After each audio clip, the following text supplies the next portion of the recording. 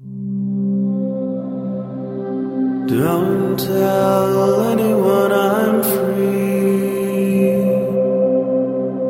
Don't tell anyone I'm free.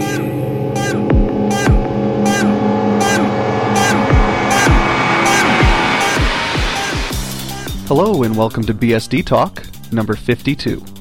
It's Friday, July 7, 2006. In the news, the BSD certification group has announced that they're getting some people on board to help them develop their tests according to the scientific method, essentially. Macromedia has been adjusting their end-user license agreement so that it's not in violation of the EULA if you want to use it on their non-supported operating systems, although I think everyone in FreeBSD and other BSD land was using it anyway. There's been some additional improvements with Zen and NetBSD, which is the virtual machine technology. MirrorOS has announced their first public alpha of their Spark version of their operating system. I'd definitely like to get some of the MirrorOS people on here for an interview. And there's been some more work on dtrace and FreeBSD. So lots of improvement, lots of news. Stuff is really happening in BSD land. And speaking of stuff happening in BSD land, here's an interview telling you about some of the neat stuff that's coming up. Today on BSD Talk, we're speaking with Pawel Dawidek, and I'd like to thank you for coming onto the podcast. Yes, and thank you, Will, for taking the interview with me. So one of the reasons I called you was regarding your addition of journaling to the UFS file system. So perhaps you could describe that a little bit and describe what it does. Okay, so basically there are really only a few major operating systems without journaling file system on the market currently. Actually, even now, after I implemented gjournal, FreeBSD is still one of them because gjournal isn't really a file system journaling. It is a block-level journaling which only has hooks to our journaling of file systems. Any file systems with just minimal portion of file system specific code. So it operates below file system level and provides journaling for both data and metadata, because actually I don't even have tools to separate the data between metadata, so I have to journal both. But actually I prefer to journal both because there are known races, for example, when you journal only metadata. That's why I decided to journal both, and this is much cleaner in journal design. It has also few nice side effects, if you can call them that way, like avoiding components resynchronization on power failures or system crash in mirror or write-free configuration, because you just know that the mirror or write-free device is in consistent state. It can also be used to work around the known reliability issue in GBDE. So basically, it has some few nice purposes, even if you don't want journal UFS. But of course, I know that most people will use it to only journal UFS. So it can do it. Does it also get rid of background file system checks? Yes, of course, because it works. Background FS check was done because soft updates allow for this, because the only known inconsistency when you use soft updates are resource leak. So actually you can just run a background FS check and reclaim loose resources or something like this, like, I don't know, you can get more free blocks or something like this. Now, is this for UFS 1 or UFS 2? All my tests was done with UFS 2, but I'm quite sure it will work with UFS 1 as well. I'm currently rewriting one thing in gjournal. The thing is how I handle deleted but still open objects. If a process, for example, keeps a file open and want to remove it, there will be no file name which reference the inode, but the inode still will be on disk and blocks will still be allocated on disk. So if you have power failure or crash at this moment, you have inode which has to be freed on next boot, and gjournal cannot help here. So what I do now is to move such files or directories instead of removing them. I'm moving them to .deleted directory. So basically, once file goes there, it cannot return back to file system. But if you have power failure and you reboot the machine, mount can just remove entire .deleted directory. So the problem is gone actually.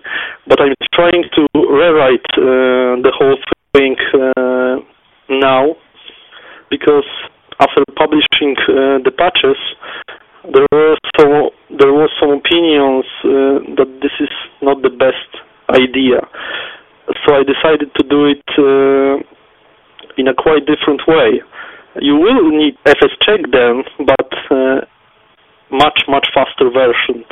So it will not be that hard as fscheck is now. It will only be used to reclaim leaked inodes and blocks. Would you consider this code to be more complicated or less complicated than the soft update code?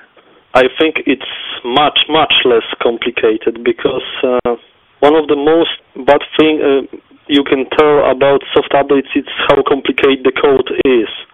Gjournal maybe isn't a trivial piece of code, because there is a lot of code to optimize operations, because I can optimize a lot there. But I still think that gjournal is less complex because it is just totally separated piece of code. It's not integrated into UFS. And what version of FreeBSD do you need to run in order to use those patches? So currently I published patches for FreeBSD current and FreeBSD 6 stable. If everything is go well, I'm planning to commit gjournal to FreeBSD current, and after, I don't know, maybe 2 weeks of testing, I will try to merge it to FreeBSD 6, maybe before FreeBSD 6.2, but I'm not sure. And are you working on any other file system level projects? Maybe not on file system projects, because I'm not that skilled in this area. I'm trying to be, because the new thing I'm implementing in gjournal, I have to know UFS on this cloud very well.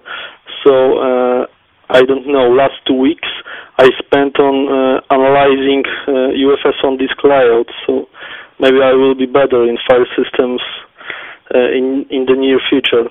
But currently I was working on, for example, GELI authentication, which was quite nice project, because I don't know about any disk encryption frameworks that also authenticate the data, and which is most important, to do it in a reliable way. So on power failure, you don't have problems with, you have the data, and you have hash calculated on new data, which system wasn't able to store before the crash.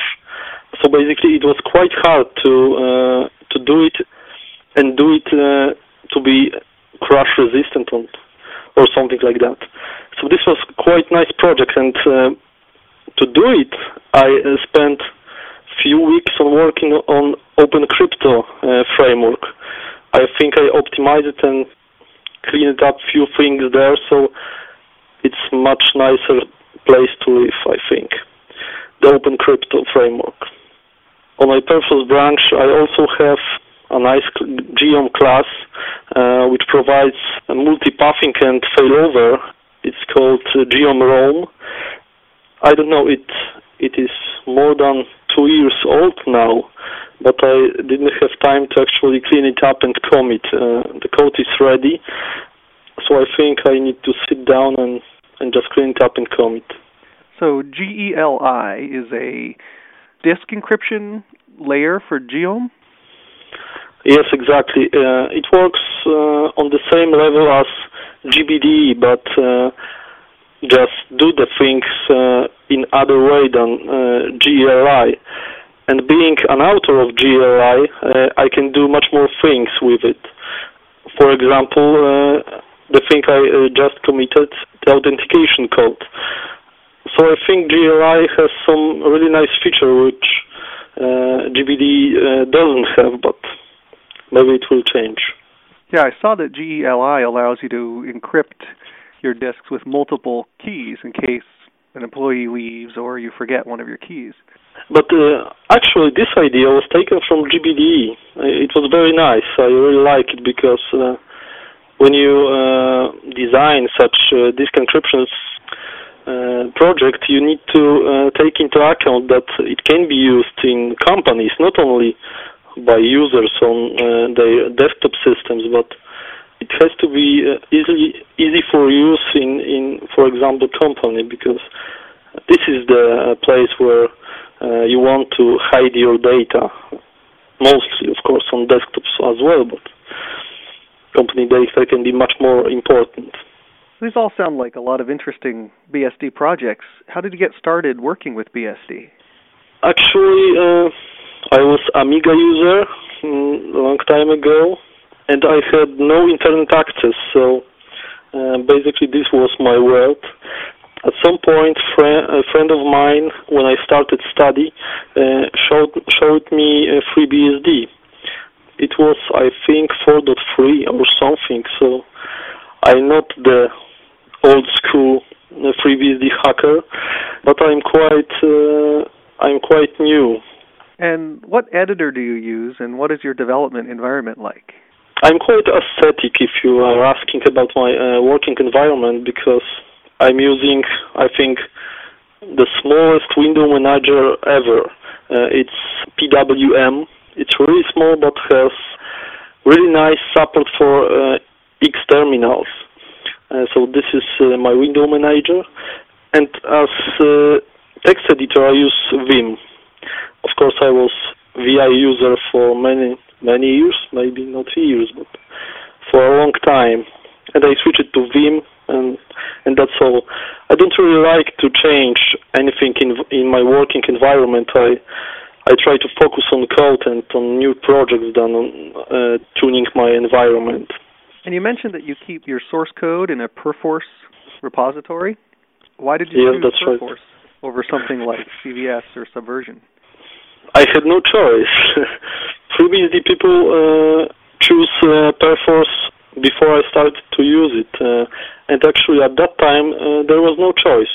There was Subversion, of course, but there was some, I think, failed attempts to convert our CVS repository to Subversion, but it didn't went well. So at that point, Perforce was the only choice, and Perforce is really great. So I think, actually, most of the work is now in Perforce. There are much more commits to Perforce than to our CVS. It was really great choice, and I really like to use it. Well, are there any other projects or topics that you want to talk about today? Actually, on my to-do list is from many months, I think, a geom class which can do RAID 5, of course. I have many questions from users when I finally implement it. But of course, this is too big project for do it in my free time, so I'm not yet sure what to do. Maybe I will look for sponsor or something like this, but I don't think I will have free time to work on GRAID 5.